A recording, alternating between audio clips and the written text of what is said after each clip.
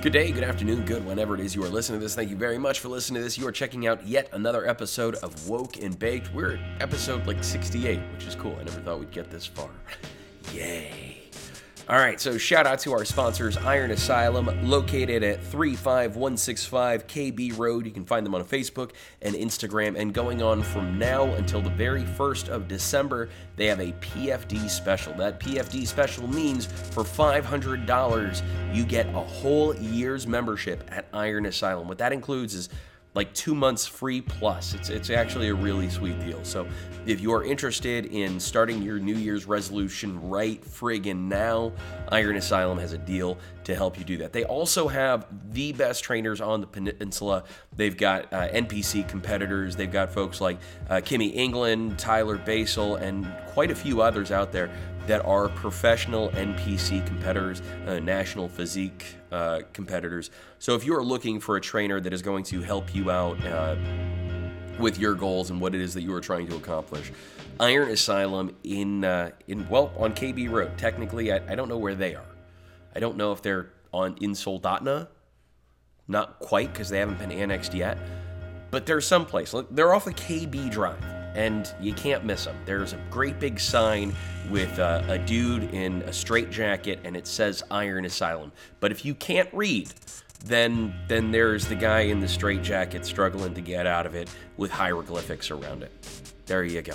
But they've got some super sweet deals. They've also got some badass equipment coming in. They're expanding. There's a whole lot of really cool stuff going on with Iron Asylum that you're probably going to want to get involved in.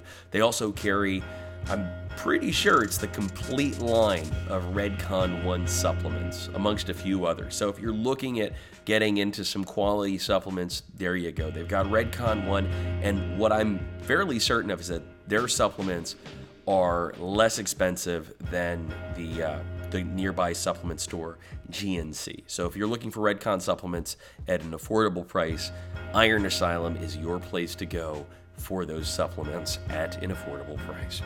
Okay, also the Schnitzel Bomber, located on K Beach Drive. All right, they are rated 5 out of 5 on Facebook. They're open Tuesday through Saturday, 11:30 to 8 p.m. For more information, please like them on Facebook and follow them on the gram. If you're not sure what I'm talking about with the gram, it is the Insta type. All right, 5150 Vapes, located in Soldotna, across the street from Soldotna Creek Park. They have a full line of really super duper flavorful nicotine juices. So if you are looking for a place to buy some nicotine juices, 5150 Vapes is a place. It is the place for you to get them. It is the best place for you to get them at the most affordable prices. Also, they are the exclusive place, the only place in the universe that you can get your Woke and Baked smiling Unabomber t-shirts. Aside from me, you can get them from me directly, but if you are looking for a central location because you don't like me, then 5150 Vapes is a place that you can go to get your smiling Unabomber Chase Your Smile t-shirt. All right. Also, last but not least, Red Run Cannabis Company, located in Kenai, Alaska, the makers of fine whole flower cannabis oils, as well as, according to LeafLink, the #1 edible in the state of Alaska, Hashade. And it's delicious. I enjoy it. It's flavorful, and there's a lot of stuff you can do with it. Some folks throw it into their margaritas on Margarita Monday. Me personally, I like it with a splash of orange juice and a splash of Coca-Cola. It's fucking phenomenal. All right, but again, I'm also over the age of 21, and after the podcast, when we get done with the interview, we'll go through the whole warning of cannabis, and we'll go over the safety briefing for that part.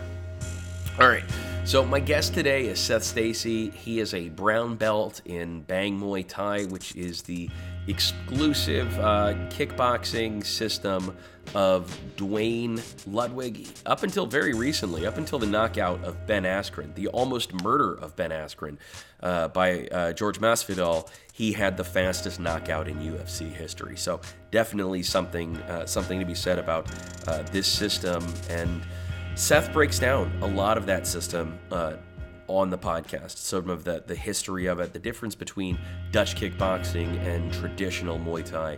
it's pretty cool. It's a pretty fun conversation. He gave his predictions for the fights on Friday. However, as this is coming out on Sunday, turns out he was actually pretty solid and spot on with his predictions. So good for him. If you are looking for a guy to talk to before a UFC card, he's probably the guy to talk to.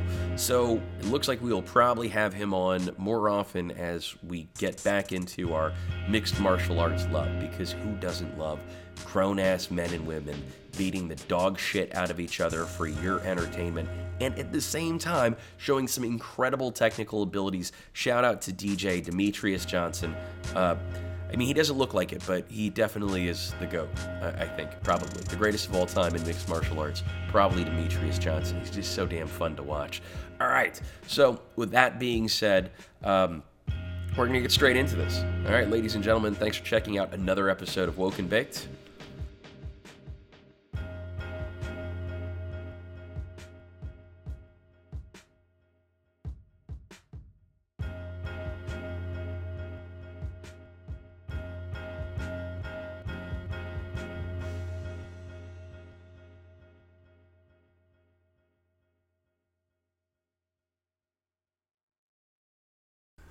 No, I couldn't hear you in the headphones. Okay, so, yeah. Let's talk about what just happened there. We should absolutely just talk about what just happened. All right. I think Will's up a little early this morning. I was up way early. So I worked late last night and got up early to take kids to school. And then, but I didn't take kids to school today because there's no school today. So I got to sleep in a little bit. So I'm a little bit discombobulated by it all. That's crazy. Yeah, but that has nothing to do with me not turning the master volume on. I was just wondering if you got a little bit early and not all there. Slipping up and forgetting some things. Yep. That'll happen too.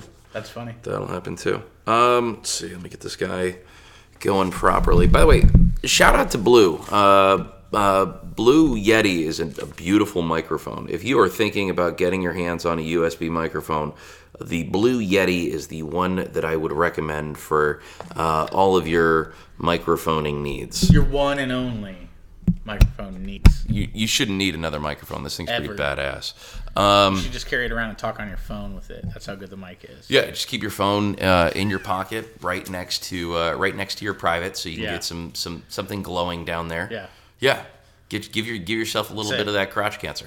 Yeah, that's exactly it. But you'll have a great microphone to carry around. Looks like a giant Tylenol, or a plane without wings, or if you're really into spaceships and you're into UFOs, the Tic Tac. Yeah, or like the Superman little helper thing in the movies. I don't know the new Superman. What about the new ones? The new Supermans. It's like the little assistants that float around. Kind of looks like that. Huh. Yeah. No, I don't know. Have to watch it again. Perhaps I'm gonna have to. All right, Seth, how you doing, man? What's up, buddy? How you doing, Will? I'm good. Ready to get this show on the road. It's been a while. It has been a year plus some. Yeah. Since we've done a podcast. Yeah. So you're down in Colorado. I was down in Colorado. You were BMT. Now I was doing coaching. And now you're back up here. Yep, I'm back up here. Focus on my family. Back on the gym. Yeah. Doing that stuff, yeah. How's it working out for you? Like it? Good to be back? It's awesome, man. It's good to be back with my kid. It's good to be back with my girlfriend, hanging out, living life, focus on the gym, and, focusing on stuff that I want to do. It's nice, man.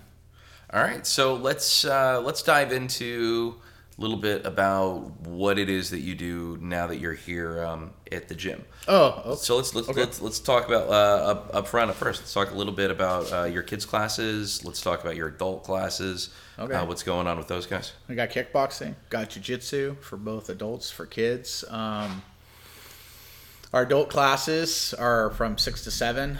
For kickboxing, it's Monday through Thursday from 6 to 7. And then our jiu-jitsu program is Monday, Tuesday, Thursday, and Friday from 6 to 7. And then we have open mat on Saturday, which Coach Jason is there. The kids' classes for my kickboxing is Monday and Friday at 5 p.m. till 6. I'm looking to actually expand a class here within the next few months, put it one in Wednesday. Our jiu-jitsu and our wrestling for our kids is, Tuesday, Wednesday, and Thursday. The littles is like I think 4 and 5 is from 4:15 until just around 5, and then our older kids is from 5 to 6 or 4:45 to 6. It's right around that time. So your kids' wrestling program, is that almost like a warm up for the kids that are part of the pop system that they have around here? No, he's just, we got to focus on takedowns, for no-gi and stuff like that. Okay. In jiu-jitsu or grappling tournaments, you stand on your feet. All right. So he's working on that, and I think that's a great addition. I think that's something that they should do. All right. Quick run up. What are the ages for your kids kickboxing? And, for the kids BJJ kickboxing, programs? we're 7 and up. Okay. That's what I'm doing right now. We were doing younger, and that's good. But I think like with Coach Jason, we're doing it with where in the jiu-jitsu and the wrestling, they can sit, they can watch a little bit more, whereas like kickboxing is a lot of hands-on and a lot of different commands, so focus can be difficult at times. So we're running the littler kids there in that program, and then 7 and up obviously is for our for our kids, our older kids, and they're working on pads and kick shields all the way up to mitt work themselves, and then eventually holding for other kids too. I run it a lot like the adult program, except for like there's no sparring right now. Okay, so if someone is coming into for their first class and they have questions, like what is the difference between Dutch kickboxing and traditional Muay Thai? Oh, okay. So really, they're just throwing punches, kicks, knees, and elbows. Dutch style kickboxing is derived from like Kyushukan karate, right? Back in the day, Masayama is the founder of Kyushukan karate. He wanted to compete against the Thais, so they went and would fight against the Thais, but they didn't do it with elbows. And then eventually the Kyushukan fighters went over to Holland, or from Holland, and that's where that blend came from, right? For Dutch style kickboxing, it was actually influenced by Kyushukan karate and by Muay Thai. You see what I'm saying? Yep. And just the kick or the karatekas, they just didn't use elbows, so they wanted to do the fights without elbows, and the Thais use that. So the difference between the two is that we use elbows in BMT. We use elbows. That's just not the first original thing that we teach you, right? In Muay Thai, they focus on that heavy. We teach based more boxing, more hands, added to kicks. Hence, kickboxing. That kind of came from the Western stuff here in America too. Kickboxing, but not Dutch style. So more hand volume and then kicks. Whereas the Thais are more kick-based. Like, actually, it's super funny. The WBC down there in Colorado, when I would go to some of their fights, I had fighters down there, and I'd go in the corner for people. They said the rule is it's 8 punches for every 1 knee. And like 15 punches for every 1 kick. How do you keep track of that? That's just how the judges score it, right? That for traditional Muay Thai, they don't want to score it based off the boxing. Okay. Right? They want to. It's more kick dominant. That's where they give the value.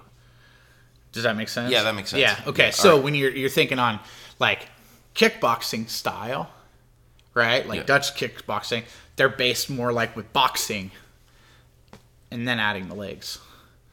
And then the Thais, obviously, they use knees too. If you watch like Glory or whatever, they use knees in there, and it's limited clinch in that. Whereas the Thais, they have a lot more clinching, right? Where they tie you up, right? And they use elbows, knees, kicks. They use our hands, but that's not what their main thing is. Okay. I hope that clarifies it. Right? Actually, it does. Well, for me a little bit. I hope. Yeah. If you're at home and you have more questions, please ask Seth. Dude, both of them are great. Like, I think it's beautiful to have both styles. I think maybe like a hybrid between the two, right? I think, lots of kicks and hands and working clinch and elbows. I mean, now we're in pretty much MMA, in a lot of ways, right? And a lot of Thai fighters are really doing great in Glory. right? That's Dutch style kickboxing for the most part, right? Golden Glory ran by Coris Hemmers, which was Ramon Decker's dad. Okay. You got tons of fighters from Thailand over there doing great. Couple champions, man, extremely well. So can I ask you an MMA question? Yeah, sure, of course, dude. How good is Israel Adesanya? He's damn good. So I remember As a striker, Okay. I'm going to come from a striking perspective. He's extremely dangerous. He's really good. He knows exactly what he's doing and why he's doing what he's doing. And like some of his movements are from, I'm not going to say from the BMT system because they're movements, right? But they're definitely in the system from BMT. So I see a lot of stuff that he does and how he moves and why he moves the way he does and what he's accomplishing. He's absolutely, as far as striking, I mean, you can't have as many kickboxing fights as Israel has had. And been, like, he did extremely well in the Glory tournament. You know? Yeah. He's absolutely a terror. He's good. He's good, striking-wise. He's got to work on his wrestling, keep his wrestling up, because everyone's going to try to take him down. And his groundwork. Oh, well, his jiu-jitsu comes from Atos, which is the Andre Galvao system. Yeah. So I have no doubt that he'll eventually get there. yeah, but his striking is so high level, Yeah. right? Like when you have a niche that you're so great at, yes, you need to be well-rounded, right? Like I'm going to just tell you now, you need to be well-rounded. At this day and age, you can't be a one-trick pony. Like all those got killed already. Right? The one-trick ponies are gone, right? You can only be good at one thing for so long, right? So what you got to do is you got to have this thing that you're super excellent at. Everything else has to be up in the 80s, 90s%. Yeah. Like Khabib. Look at Khabib. His striking doesn't suck either. He's got great wrestling, great takedowns, and he uses his how he puts it together to put his wrestling and his takedowns together for his striking. Like he freaking almost knocked out Connor. Yeah, he's very good at what he does. You see what I'm saying? So the same thing with Israel, right? Israel's striking is great, man. He's super sharp. He does a lot of high-level concepts that people don't see. I think I'm not going to go into it too much, right? But yeah, he's high level, man. Are we watching something special? Yeah and no. Oh, I mean, what do you call special? Like Khabib's special, dude. I'll just be honest with you. Khabib is special. That guy's like 28-0, right? Yeah. Yeah, it's 28-0. And he's mauled everybody. Dominated. Okay. Like that's special. And look, dude, I'm a striking coach, right? Yeah. But I'm not unrealistic, right? So if you got a great strategy and you're really great at something, like his grappling's great. But he uses his striking to set up his grappling to set up his striking. He takes people to places where they can't recover from. He's so good at it there. So who at middleweight? Is there anyone at middleweight who is Israel Adesanya kryptonite? Anyone that you see that has what they I didn't want using to give MMA math? I didn't want to give away this too much, but I will. Israel feints a lot. Okay. Right? And Robert Whittaker knew that. So then why didn't he capitalize on it? He was. Well, okay. He was. Until he wasn't. Until he wasn't. Well, what part was is he tried to stay in the exchange too long. Okay. Right? Yeah. You're just going to hold your ground. He was trying too hard. He was doing right by not letting Israel lead the dance. Right? And breaking him down with pressure and timing him well. And Israel was using feints. But then you could watch Whittaker when he was looking to time Israel because of his feints and how he was moving. Then you could see then Whittaker became predictable. Okay. Right? Yeah. So just super high level, right? I mean, if anybody understands what I was just saying right there, they'll get a pretty good insight on striking. Well, I'm sure if I was looking at it, if it was in front of me, I would see it. And I remember watching that fight, you felt the tide change. You sort of saw where Israel Adesanya sort of moved the momentum. I felt Israel was winning that fight the whole time. Okay. Israel was leading the dance the whole time.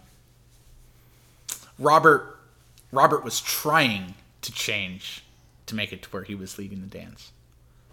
Does that make sense? Yeah. That's what I'm saying, right? Yeah. So if Israel's leading and Robert's trying to take advantage of what Israel's doing, and then Israel shifts and modifies, then who was really leading the dance?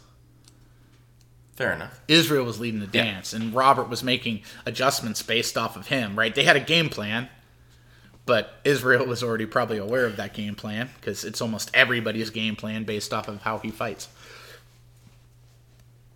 All right. At least in the striking area. There you go. There's some... Go back and watch it. I watched it probably like 20 times already. Yeah. You're a nerd. Yeah, well, Israel's the G, dude. He really is. I went back, watched all of his fights. He's... I mean, how do I say something special, right? Like... So I like rap music, right? There's a dude by the name of Nems, and I've listened to his album Gorilla Monsoon probably 100 times since it came out in April. That's me and TJ and Henan Barral fight. I watched that 150 plus more. And I'm like, I know all of the drums, I know all of the hooks, I know all of the ad libs because it's something that like the movement of it, right? Yeah. And so, that's what I like. You nerd out to. So that's what you see. know. So yeah, dude, that's fighting. That's what I see. That's what I hear. Yeah. And by the way, there's probably 20 other records that I could say the same thing about because you get hooked in those things and you get into those patterns, bro. It's patterns, right? It's patterns. In fighting, there's patterns, right? You know, there's timings, there's rhythms, there's patterns. Yeah. That's it, right? You see it. And really what's beautiful is just how that person plays that instrument, right? But they're the instrument. Absolutely. And it's they're creating the art along the way. That's their art. That's the art of self-expression, sir. Yeah. That's it. That's truly it. Yeah. And it's the marriage. If it's the two fighters, it's the opponents. You don't remember a fight that where both opponents don't show up.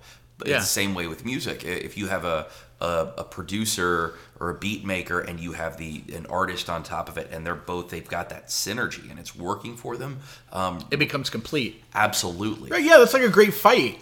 Right? See, and that's the thing, man. Actually, let's talk about that for a second. That's where, for me, watching technicians like Demetrius Johnson, he's no longer in the UFC. He's in one championship, right? That guy is pretty much the most technical fighter on the planet. Special? For sure.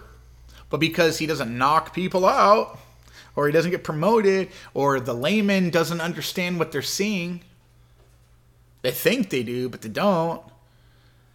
Dude, that's a flying armbar on Ray Borg in a fight. Well, he picked him up from a takedown or from like a transition to a takedown into the armbar. That's art. That's art. Any way you cut it. That is, if you are listening to music, it's the opera singer hitting the high note. Well, that's it. But see, that's why you'll have like a higher level appreciation for music because you're a connoisseur of it. The layman, they just want to see some big dudes throw some ham out there. And same thing, right? Anybody could like beat on a table and be like, "That's music," and I love it, right? But in a way, it is. It's rhythmic and it's a sequence, right? But it's not as technical and. That's, for me, as a striking coach, that's what I look for. I look for excellence, right? Excellence. Excellence timing, excellent position, rhythm, footwork, spatial awareness, timings, right? Rhythms. I look for all that stuff. It's beautiful, right? And how does that affect one person? And how does that person respond to that? Were they successful? That's it. Fighting, man, I used to play a ton of pool. And I thought that was beautiful, just with like angles and the variables you have. The fighting's alive. That other person, they do whatever. And you have like, training. So you have these basic fundamentals, right? And then you have intermediate concepts and advanced concepts, and it's how they put it all together in the moment. Right? Yeah. Fighting, dude. I thought fighting was just, back in the day, it was just like two dudes didn't like each other, so they were going to try to hit each other hard. I mean, that's kind of true. In a lot of ways, but it's not now. Fighting has evolved. And I can't even say that. MMA has evolved. But if you look at boxing, that's been around for a real long time. But even still, there are folks that are evolving and changing what folks are doing. So Lomachenko, for example. Oh, yeah. With the footwork, with movement. Yeah, but that's been around, dude. Freaking Marvelous Marvin Hagler. Sugar Ray Leonard. Right? Oh, man, I can't even believe I'm going to forget his name. I'm so upset at myself. He's one of my favorite boxers, too. Well, I mean, Tyson, Custom Auto, the stuff that Custom Auto did with Tyson, he had great footwork. People just didn't understand it. They don't think it. They just thought he was a brawler. He's not a brawler. Well, he was a little guy who fought really, really big guys. So, yeah, you'd understand where footwork would come into play. You don't want to get hit by those big hams of fucking men, especially if you're fighting a guy like Evander Holyfield. But taking it back in the day when he's sparring with young Lennox Lewis out in the Catskills. Yeah. Which, by the way, I'm sure there's footage of that somewhere. I'm sure there is, for sure. I wouldn't doubt it at all. Oh, yeah. Damn, dude. Willie Pep. Dude, you want to see footwork from Lomachenko or look at Willie Pep. Even like Dominic Cruz. If you look at Dominic Cruz, Willie Pep is in there. Muhammad Ali. Right? They're just taking from, TJ, there's tons of different things you see from, from Custom Auto, from Muhammad Ali, Willie Pep, right? Some of the concepts that Sugar Ray Leonard used was from, Muhammad Ali, how he'd move and circle outside and look and use the jab. And, Roberto Duran. Dude, there's so many great boxers, man. You know who do you think is one of the best boxers of all times? Are we talking offensive, defensive? Just in general. Fuck, Because I'll tell you, I think so there's evolutions. Muhammad Ali for sure was up there, right? Mike Tyson, I would say, is there too, like above, right? Because boxing is heavyweights. I'm just talking evolution of boxing. So, like, have you ever seen like Jack Johnson fight? He was like the first black heavyweight of all time. I saw like one Jack Johnson fight and listened to like a 6-hour podcast. Right? Have you watched Jack Dempsey fight? No. Okay. Have you watched Sugar Ray Robinson fight? No. Okay, you should go back and watch those guys, and you should watch from the beginning, like Jack Johnson. Jack Dempsey, right? And then, who was that? Yeah, we'll just get to Sugar Ray, right? Yeah. Sugar Ray Robinson. As you watch the evolution, Sugar Ray actually becomes, like, in my opinion, one of the most classic boxers. Truly. Like, so when you watch Jack Johnson back day, when they were boxing, they would always tie up and clinch and then work some big power shots occasionally. And back in the day, too, there was no count. I mean, there was, but it didn't really matter. You could have a bajillion knockdowns. Yeah. You could also have a bajillion rounds. Yeah, you could 15 knockdowns in one round, and you're golden. Like, literally, it could be bludgeoned to death, right? Yeah. But you watch how he boxed. You watch Jack Dempsey box. You could see he tied up and he clinched a lot. As it came into the evolution, when you see Sugar Ray Robinson, that guy, there's a video, and I'll get the name of it. I was just watching it the other day too, but I watched so much film, man, right? He hit this guy with a body shot. I think the guy's name's Wetzel. I think that's his last name is Wetzel. He hit him with a right hand, and it was the loudest punch I've ever heard on audio. And that was from the 1950s, dude.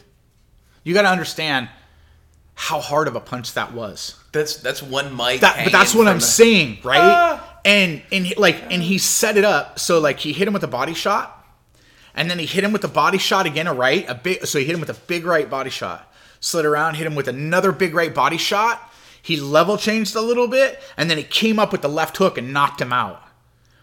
I've never seen anything. Yeah, dude, he just had power in both hands. He was setting him up behind the jab.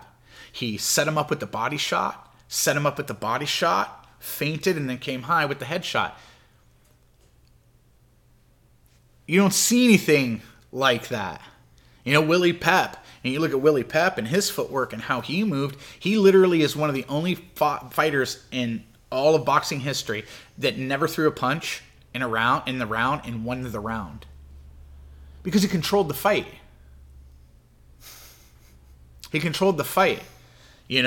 And yeah, so you just like, Yeah, I mean, that's it. That's the fight, right? He controlled the round with movement.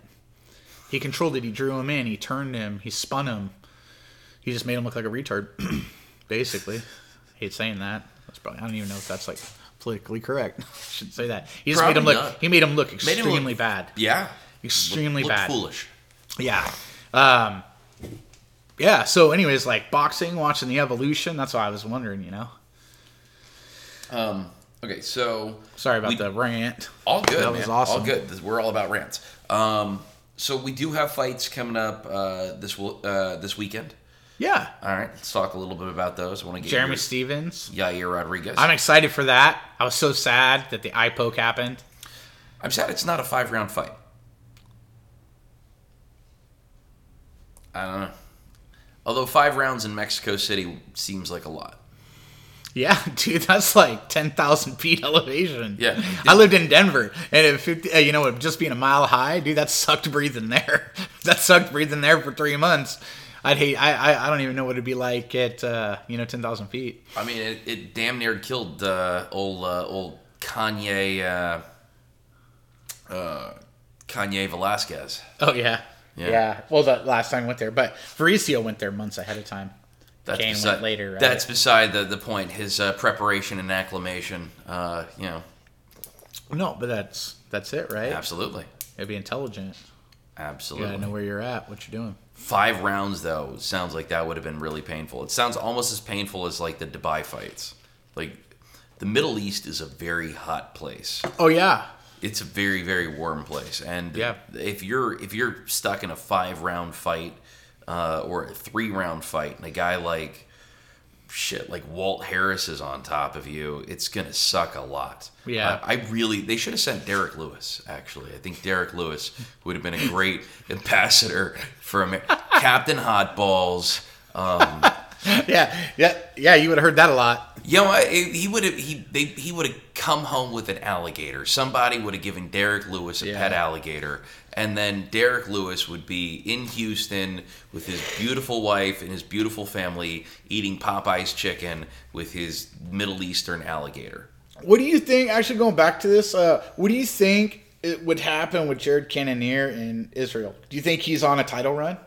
Since Jared Cannonier is from Anchorage, Alaska. Yeah. And he's doing great. He's been beating a lot of top prospects too, and he in looks that division. good doing it. Yeah, he looks good. Yeah. I think that he's definitely on a run. This is definitely if you're Jared Cannonier and you're not pulling the trigger, if you're not running full steam, and it seems like that's what he's doing. Yeah, he's ranked 5th? I think he'll get a title shot soon. I think he gets another solid win, and you can't deny it. Like some folks would probably try and make the push. What about to see Paulo Costa? Paulo Costa is definitely next for Israel Adesanya. Yeah. So if I'm excited for that fight because he's a monster. I just he's who's another one is Johnny Walker. Johnny Walker at 205 is a monster. He's so much I like Johnny, fun to but watch. also Paulo Costa is obviously dangerous at the 185-pound division. I'm interested to see how long he lasts. And he's got good energy throughout the whole fight. I want to see Johnny Walker and John Jones. That's the fight I want to see. See, I would like to. I want what's his name? The guy that just fought John Jones. The big Russian guy. No, the other guy before that blew out his knee. Oh, Thiago Santos. Yeah. Oh, I've watched him fight twice live. And I knew that he was going to be trouble for John. And actually, he exposed a lot of weaknesses in John. Yeah, Thiago Santos. There's a lot of weaknesses. Yeah. Dude, he blew out his knee. Not just in one way. Like the MCL, the LCL, the ACL. I don't even know how his knee was still on his leg. The skin. Yeah. The skin is right? the only Like thing his that kept it muscular there. structure was the only thing that was kept it intact, right? I'm interested to see a healthy.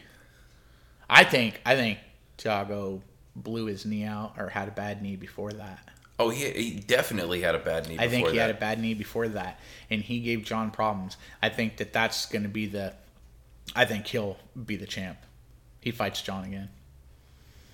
Thiago Santos is a scary human being. Dangerous, dude. extremely dangerous. He's a strong puncher. Yeah. He's high level Muay Thai. He's gonna beat the shit out of you in a lot of places, and he's very strong.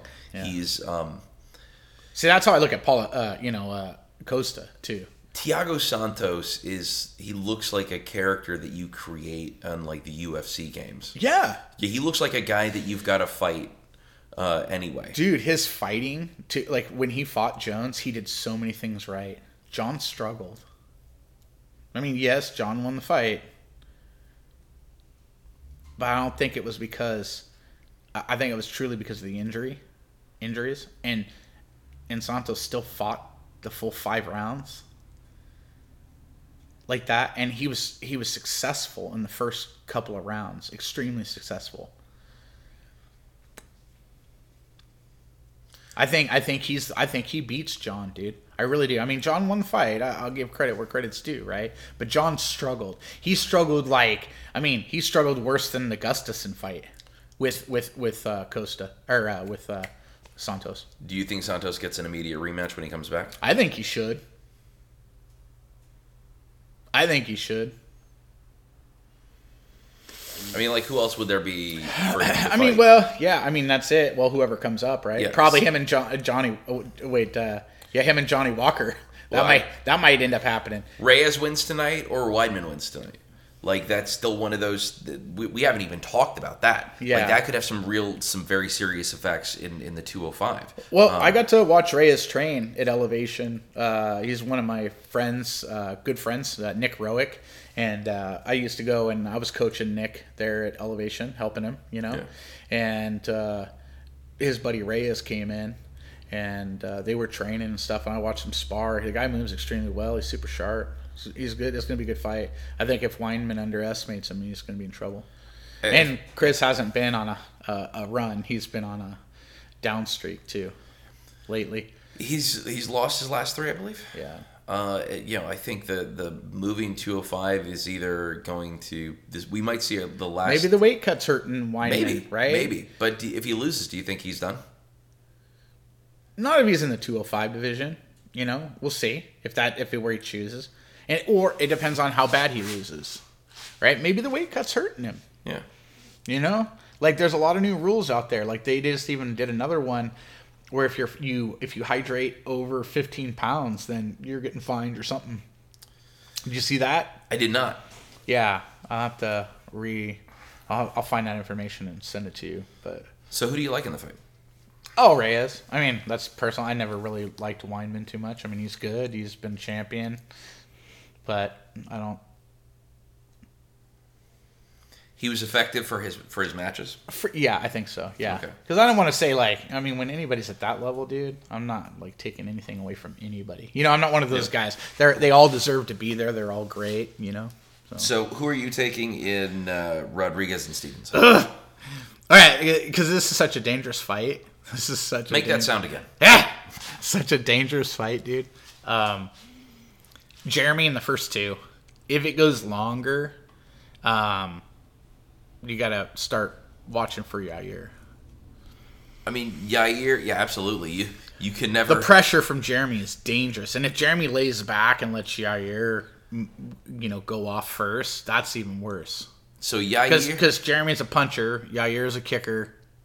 Yair also has the latest knockout ever, so you cannot let off the gas. That's what I'm saying. Yeah, he's super crafty. He's super dangerous. Korean Zombie was destroying Yair.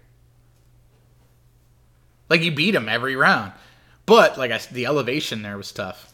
And actually, I got to visit with Korean Zombie, and I was helping train some of his partners. When I was there, right? Fanboy out. Is he that cool in real life? Who? The Korean Zombie. He's a super nice guy. All those guys, all of them were super nice guys, man. By the way, vet. He's a military vet. Yeah. He had to put a break in his career to go serve his country. Bless his heart. Yeah, super nice guy. Liked him, polite. A lot of people wanted to get pictures with him and stuff like that, dude. He no problem, Never an issue. Askren versus Maia. Fight in Singapore. Well,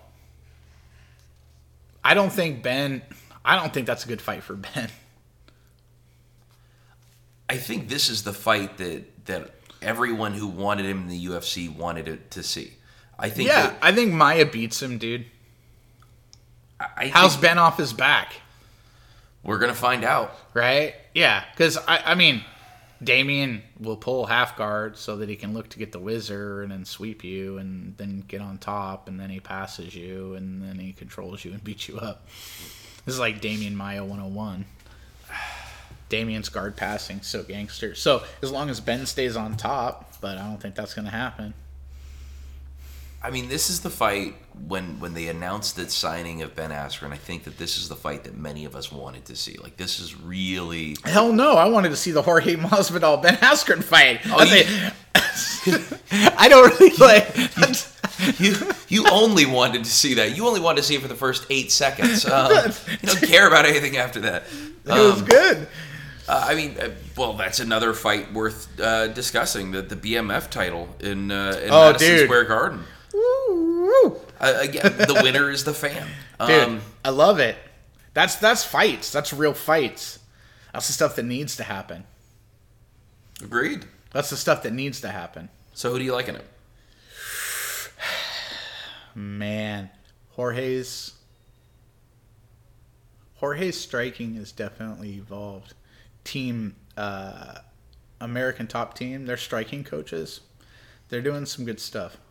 Let's tell you that right now. You know, I'd say that even some of the techniques that you're seeing now is from BMT.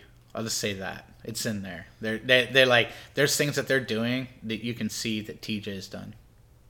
You see the influence, yeah. Yeah, well, and there's been people that have gone from, I mean, because people go all over different gyms, but there's been several people that have left Colorado and specifically gone there, and it's interesting how that's now coming out.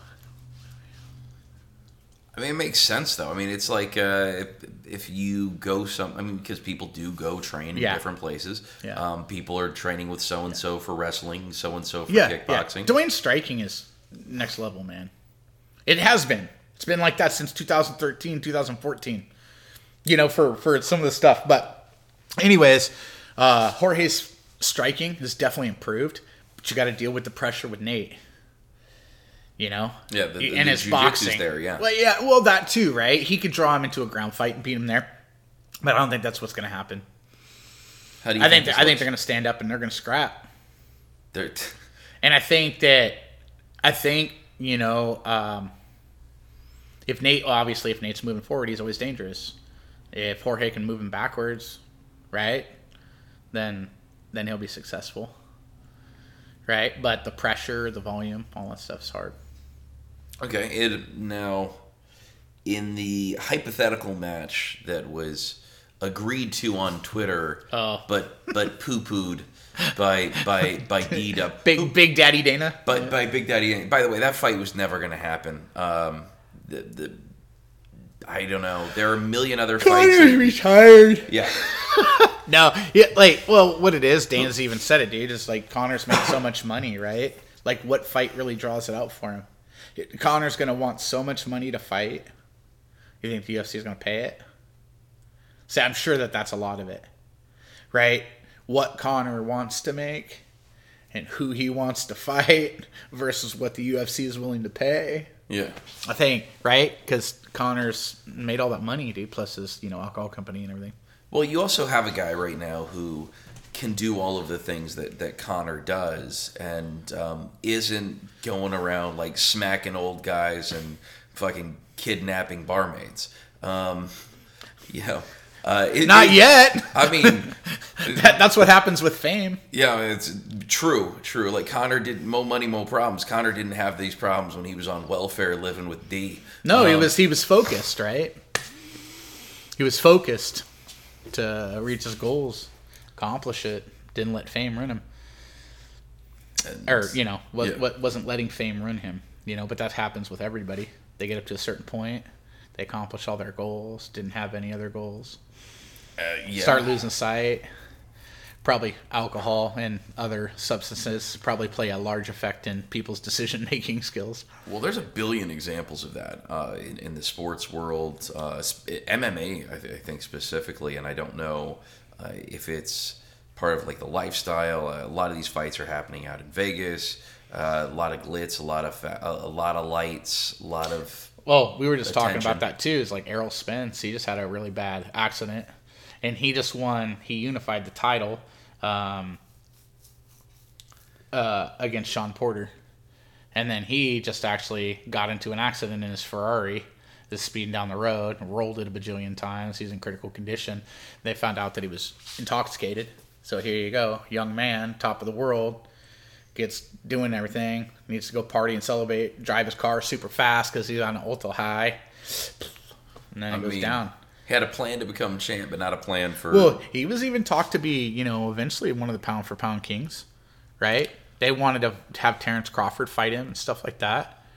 Had a plan to become champion, couldn't have a plan to get home. Yeah, dude.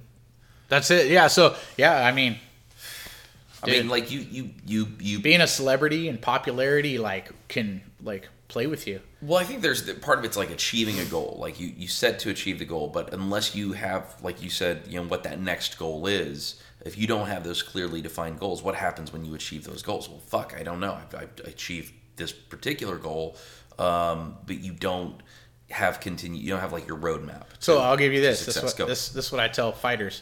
They're like, "Oh, I want to fight." Okay. How about you train first? Right, new person. I'd love to fight. That's cool. I think that's great. You got some goals. You'd like to eventually develop some skills and then go put it to a test. I think that's a good thing in the right amount of time, right? Learn the stuff, train, focus, see if you have discipline enough to do it, right? Because anybody, I think, just proving like in a street fight, somebody would be like, "Oh, fight!" Because there's no real consequences right there. You don't have to think about it. You don't have to worry about that guy for 3 months going, "This guy could beat me up in front of everybody. I could get knocked out. I could get hurt." Right? You have to think about the consequences and the sequences in front of you. So what I tell fighters is train. Well, then you want to compete, and that's only going to last for so long. What's after that? Training. And what's after that? Probably coaching, maybe, if you do your stuff right. So what should you focus on? Should you focus on fighting? Should you focus on training? Should you focus on training? Keep that. That's it. Train. Learn as much as you can. Because after you get done, right? Obviously, you can't be a dummy and go fight now, right? It's just more than throwing punches, right? Learn everything you can. Compete.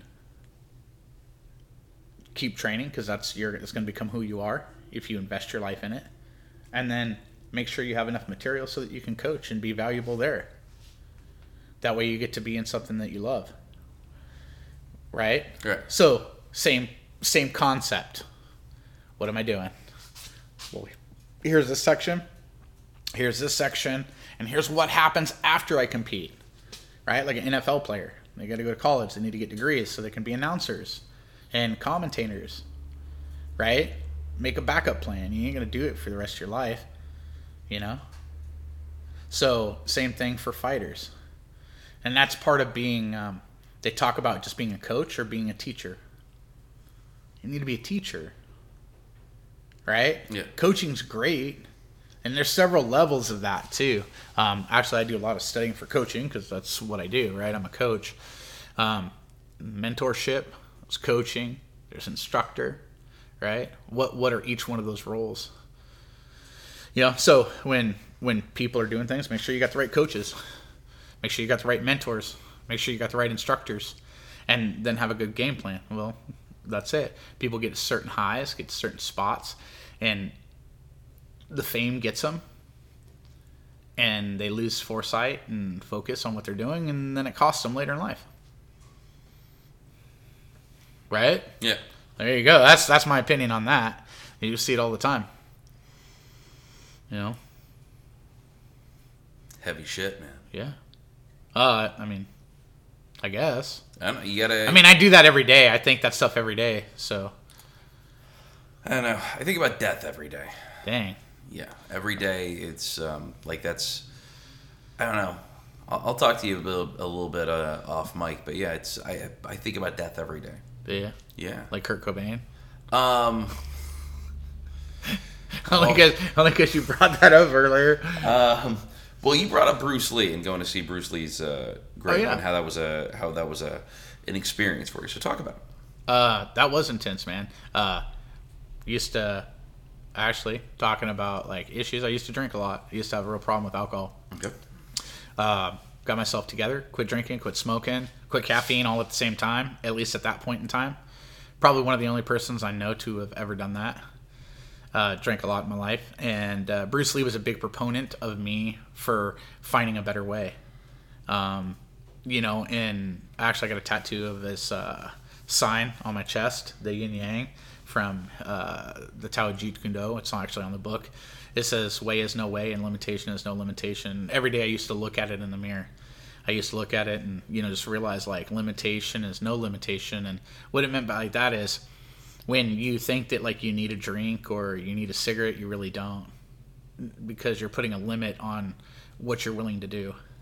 So if you can look past that there is no limitation, then you don't need to limit yourself to do that. If that makes sense. Yeah. Right? The cigarettes was a limit. The alcohol was a limit. I needed the drink. Whatever, processed to me to say that that's where I needed the limit. That was my limit. I couldn't supersede that, so I needed to have a drink. So I used that to push myself, to develop myself, quit drinking. Yeah, so Bruce Lee was super huge and influential. And then some philosophies of Bruce Lee. He was like a real big philosopher. So here's this guy. I got to go to Portland, did a seminar down there for 10th Planet Portland, which was awesome. Coach James Gamet, great group. Jason Novelli, the AFC champ, Nico Novelli's brother. Got to go down there. Great people, had a great time. And then two of his students were super kind enough to drive me 5 hours to Seattle. We went up there on a Sunday, and I got to go to the grave, and it was just an amazing experience. And I started thinking when I was there, I got to sit on the bench. I got some pictures there. I got to sit on a bench and look at the grave, and then I just started thinking, like, what an amazing human being he is. Like, let's not focus on movies. Let's not focus on martial arts. Let's not focus on any of that. Let's focus on how even after death, he helps change people's lives. To me, that's a powerful human being. It's like that's the power of a human being that you should aspire to be. Yeah. Like, be willing to help people and set an example and to put the fortitude and the effort out there to make the world better than the way you found it. So why did Bruce Lee get buried in Seattle? That's a good question. That's where he originally went. That's where he went to college, did all of his stuff there, had his schools there in Seattle. So that's where I imagine that Linda, buried him for that. Okay. I haven't really delved too deep into that myself, but more of his philosophies, concepts. I did read his book by John Little, and I have that on my phone. And it talks about that, like relationships and yin and yang, and like how you should feel and how it works. More of his philosophies. That was a big one for me too. Kind of helped settle me down. But yeah, dude, it was an amazing thing. Sit on the bench and go, wow. Thank you for helping me change my life, even though you didn't. I used your inspiration, and your philosophies that you brought to light for me. The way that you put it together, so that I could change my life. He was there. He was like a signal for that. Yeah, dude, pretty awesome. Pretty spiritual, and I'm not a super spiritual person. I know that sounds bad, but That doesn't sound you know bad. what I mean? Like, yeah. That doesn't sound bad at all. Yeah. But yeah, it was awesome, dude. Like, I was pretty emotional for like a couple hours because of it. I'm glad you had that experience. Dude, special time. It was a bucket list, buddy. Bucket list. Well, since you told your Seattle story, I'm Yeah, gonna tell you please. mine. Okay, so Kurt Cobain used to live in Seattle. In fact, that was where he lived when he allegedly killed himself. That's sad. Yes. However, outside of his the Allegedly, house, you said. allegedly, yeah, in air quotes. Outside of the house where he allegedly killed himself, there's also a bench, and there are people like writing all. Yeah. Well, people are writing. We love you, Kurt. We miss you, Kurt. Da da da da da. Kurt's not going to read that. I hate to tell you. Right. You're leaving that note for people like me who are going to make fun of you. Because there are other folks that are like, who have to have that as like a heroin shooting landmark, right? Like I'm gonna go to the park bench out in front of Kurt Cobain's house as a heroin tourist. There were dudes that used to go to Amsterdam to buy weed, all right, because that was like the only place you could get it. I couldn't imagine that you would be that inspired to like go do heroin on a bench. I'm sure there's like some celebrity heroin junkie who's like, I love heroin. I've got all the money in the world. I'm gonna go shoot up Who all says the. they love heroin? Clearly someone who loves heroin. I don't know. Is it like I've never heard of that? Because like I don't think the heroin epidemic's funny, but I'm just saying. it's terrible stuff. People used to say the same thing about the marijuanas as well, and people would travel all over. People would travel to different parts of the world to get their hands on. Marijuana's a little bit different, though. I mean, a little. The of health this. benefits of weed are good. The health benefits of heroin is not. Well, we've been using heroin as an ingredient in pharmaceuticals since fucking August of forever. I mean, Well, that's why marijuana is better in that sense, right? Gotta stop big pharma. Oh, they're gonna get me now. Yeah, that's how you get suicided. That's how. Oh, I see. That's how you get suicided. Yeah, you say bad So things. That's why I don't say bad things. Kurt Cobain was doing heroin, so then Big Pharma came in and assassinated him because he wasn't taking their opioids. You said it, not me. All right. No, I know that's where you're going, Will. That had to be the only place. It's the only place. The only place I could have possibly gone with that. That's funny. Well, no, let's talk. Do you mind talking about some of the conspiracy theories around? Dude, I don't know nothing about them, but I'm always gonna have fun being entertained with them. Okay, so allegedly, his bride paid for him to be assassinated. There was a guy. I think I heard something about that. The lead singer of the Mentors, a guy by the name of El Duce, said that. By the way, it's Courtney Love's ex-boyfriend. You should, by the way, if you find yourself in front of a computer or anything electrical where you can search the intrawebs, look up the Mentors. They're a pretty interesting band. They brought groupies along with them. One of them was called Pass Around Patty. I have no idea. Yeah, this is all real shit. Like the Mentors were real. Courtney Love used to date their lead singer, who was run over by a train. Now, this guy, El Duce, said that Courtney Love offered him, I think it was like $50,000 to kill Kurt Cobain. Now, he also passed a polygraph. Allegedly. I don't know that he necessarily passed the polygraph, but allegedly. Do we have to have a polygraph on you talking about polygraphs? I don't know. Alleged polygraphs? Yeah. We need to polygraph your polygraph. We don't know if he knows enough about the polygraphs. We need to know what he knows. Yeah. So allegedly he passed his polygraph, but you can find videos on YouTube of El Duce talking about Courtney Love offering him money. I think I heard something about that. There were also was there like court hearings about that? Well, there was investigations. There was investigations. Okay, yeah, I remember hearing something about that. Apparently, he was way too high to have ever pulled the trigger.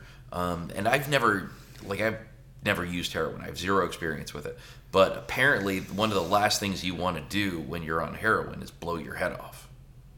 So, I don't know. Maybe he was trying to come off of heroin, and that's why he wanted to do it. Because I think that's, if I remember correctly, and he was trying to come off of it. Heroin allegedly. and alcohol are the two ones that you'll get like DTs from and die. Yeah. Right? They're the two chemicals that are like set like that. They got to watch you while you're detoxing, yeah. On both of them, yeah. I knew a guy, Jeremy, actually years ago when I played pool. This guy did heroin. It was a sad thing, man. It was sad. I played pool with him, and we were playing some games with some friendly wagers. back in the day, because pool's a game of skill, so you can do that. And he'd fall asleep during the racks. It was really sad. He was on the nod. It was terrible, dude. And then the dealer, I guess I never really found out like who the dealer was or anything like that. But there was a big issue with one of the bars, Jammers Bar and Grill, down in Oregon, Salem, Oregon. Somebody was storing the heroin in the toilet. So in the back, they'd tape it, put the lid on it. They found his stuff. It was that guy's stuff, but that's, I think, where they were doing the trades or whatever, leaving the money or the product or pay and whatever.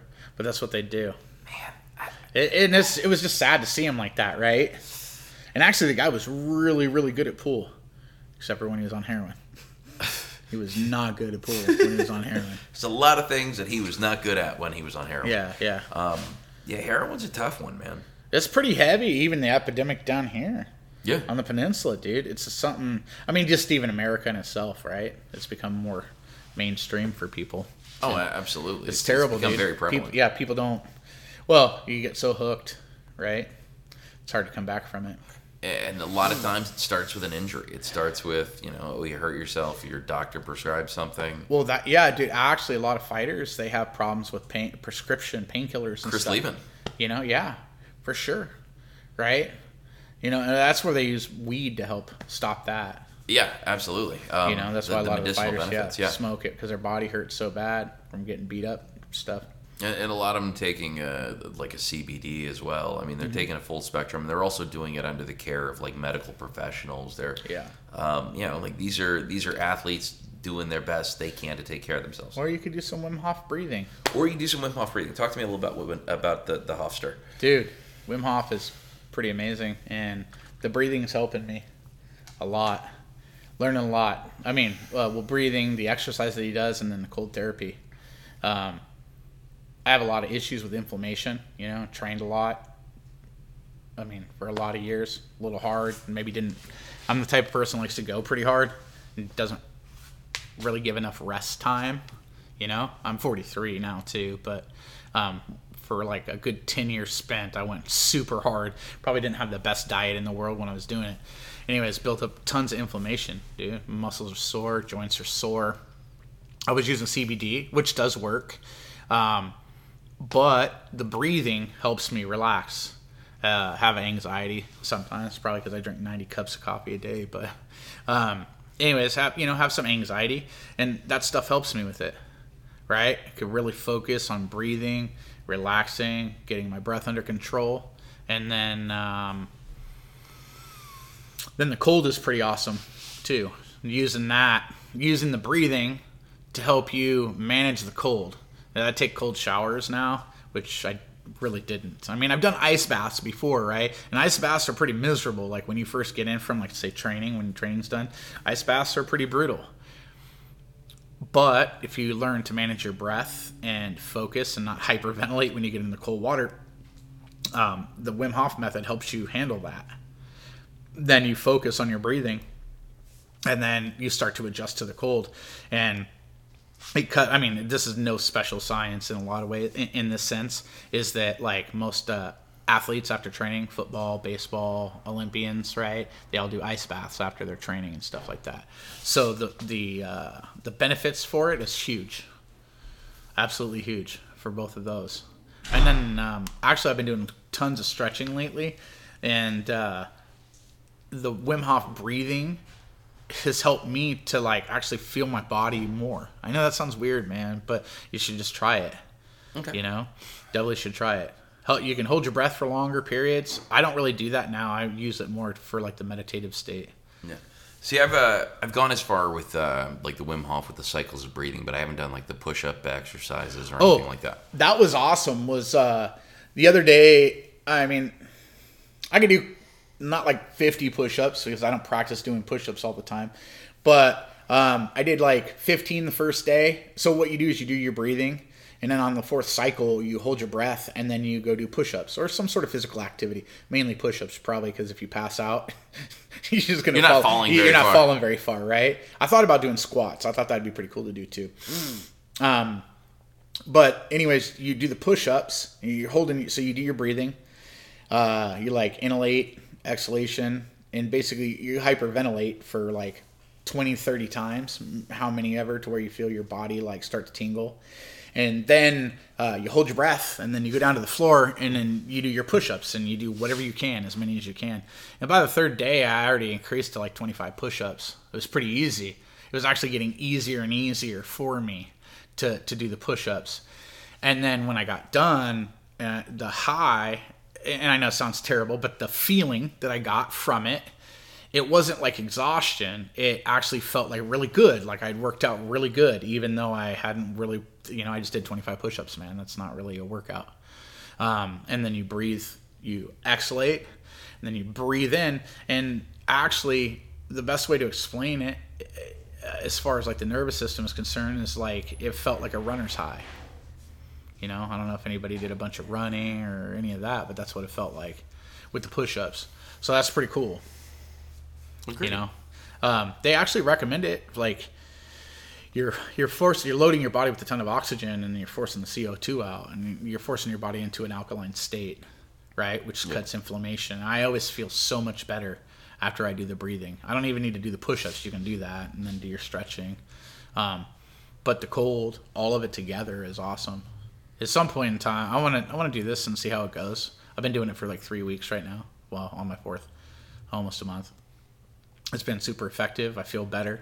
I love cold showers. I don't really end mine with a cold shower. Like I at least go for at least the last 30 seconds to a minute cold. Just practice my breathing. Yeah, dude. See, that's exactly it, right? Like when you get in a cold shower, and I mean, I've got it to where, like water pressure, the next step is water pressure goes, right? That's how cold it is. There's literally, it's not a cool shower. It's cold. It's as cold as it'll go. When I go in there, it like shocks me, and you go, and that's like you start like a little bit of the hyperventilation when it hits your chest, and then kind of hold your breath. So then you get into that state, and then eventually you take a breath in, and you like relax, right? And it helps cut that out, and then my focus goes. I like to dive in. straight in and get the hair and then get the face but immediately you got to go for the dirt star. Like that's how like you're ready to really deal with it, because the coldest of the water is splashing the parts of your body that never see fresh air, and it's just like I'm up. Yeah, well, that's part of it too. Yeah, it said the benefits of it is like helps build testosterone, helps your focus, helps your body heal faster, helps you burn fat. Helps your body. Yeah, I mean the health benefits. If I'm gonna throw that out there, check out Wim Hof, man. Oh this yeah, stuff for sure. is. I mean, 26 world records. I think that speaks for itself. I don't need to talk for the guy, really. I mean, you could do 26 bullshit world records. I'm sure that Wim Hof doesn't hold the world record for world records. Climbing Mount Everest in a pair of shorts. I'm not taking away from running a full marathon in above the Arctic Circle. Yeah, in a pair of silkies. Yeah, no, I saw that in a pair of silkies and Tevas. Yeah, sir. Yeah, no, I get it. I'm not. Right. I'm not. I don't even know how far he swam. I can't remember, but it was like underwater ice swimming for like 300 yards or 500 and his yards. Or something. Eyelids froze. His retinas froze. His retinas froze. It's real cold, man. That's painfully cold. Yeah, and that I get what he says. As far as like helping you deal with pain and overcoming the sensations. It's crazy, man. Oh, I hope that's not my car. I think that is. Might be. All right, turns out that was not my vehicle's alarm. Pretty proud of that.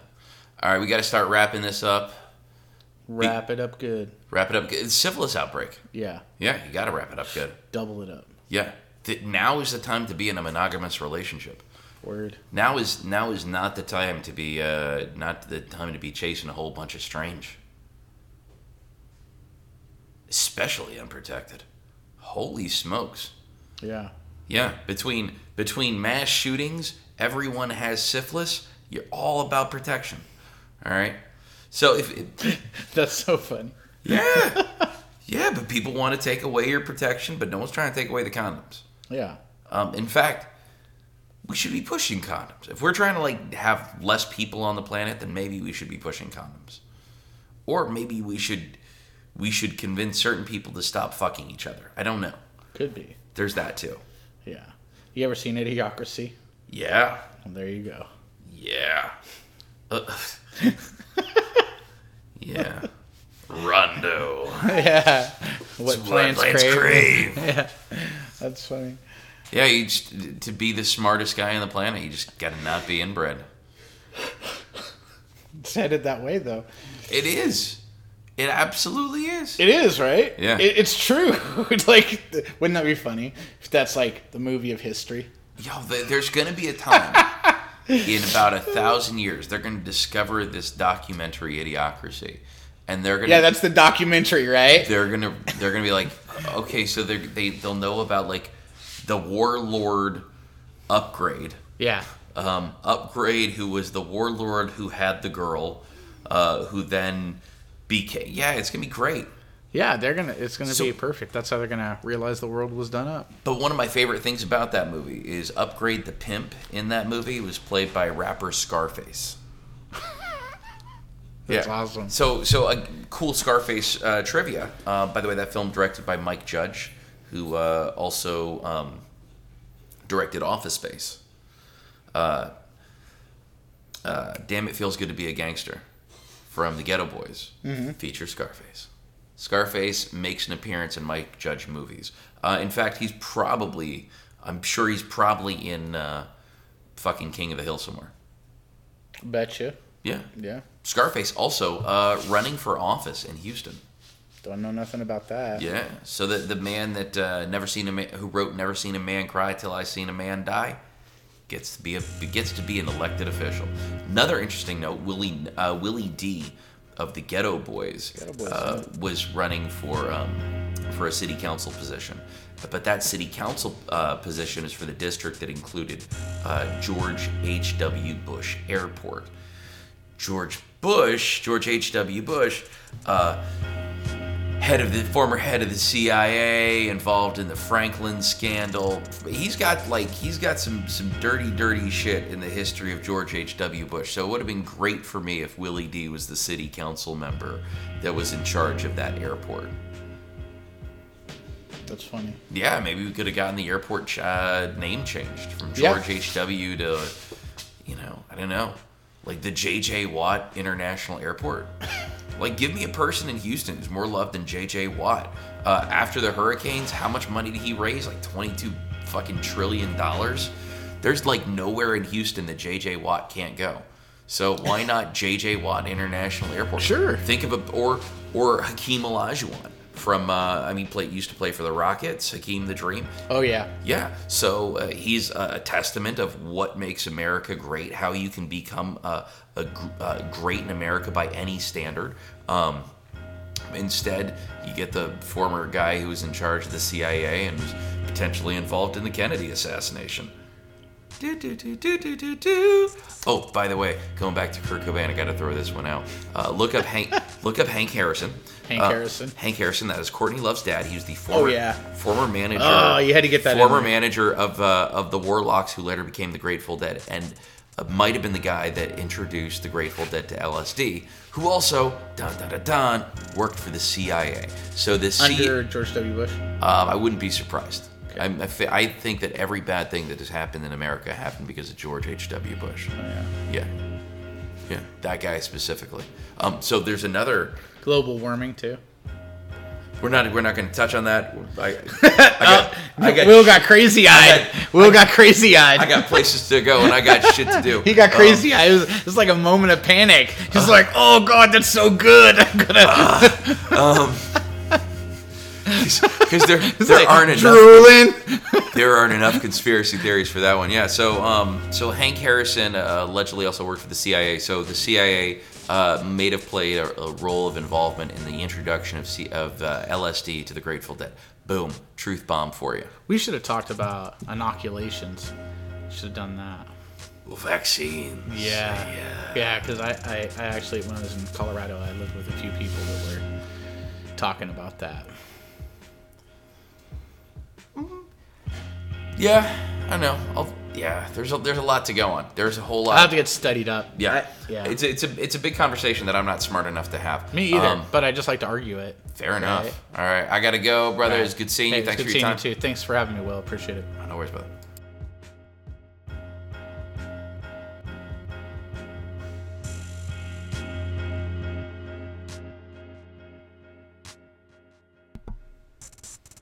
As per 3AAC 306.360, Alaska Marijuana Control Board Cannabis Use Warning: A. Marijuana has intoxicating effects and may be habit-forming and addictive. B. Marijuana impairs concentration, coordination, and judgment.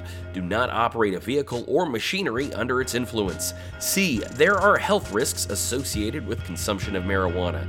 D. For use only by adults 21 and older, keep out of the reach of children. And E. Marijuana should not be used by women who are pregnant or breastfeeding. Red Run Cannabis Company, license 3A10056. Red Run Cannabis Cultivators, license 4A10052. Red Run Cannabis Cultivators, license 5A19372.